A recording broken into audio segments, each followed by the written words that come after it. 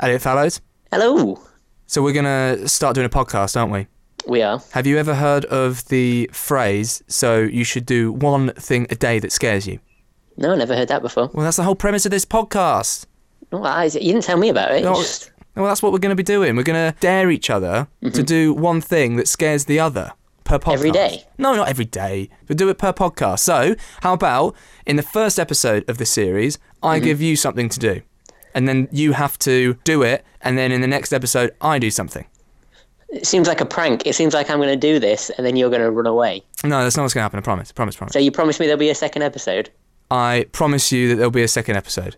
Well, that sounds like a barrel of laughs. I'm on board. So just as a little teaser, right? I've spoken to my mum about the first challenge that I'm going to give you on this podcast, okay? This is what she says. I would just be too embarrassed. I would just be totally, utterly embarrassed doing that in front of anybody. Yeah, you got that to look forward to, mate. Oh, what is it? You're going to find out in the first episode of Scare Us. Is that what we're calling it? I don't know, mate. Ugh.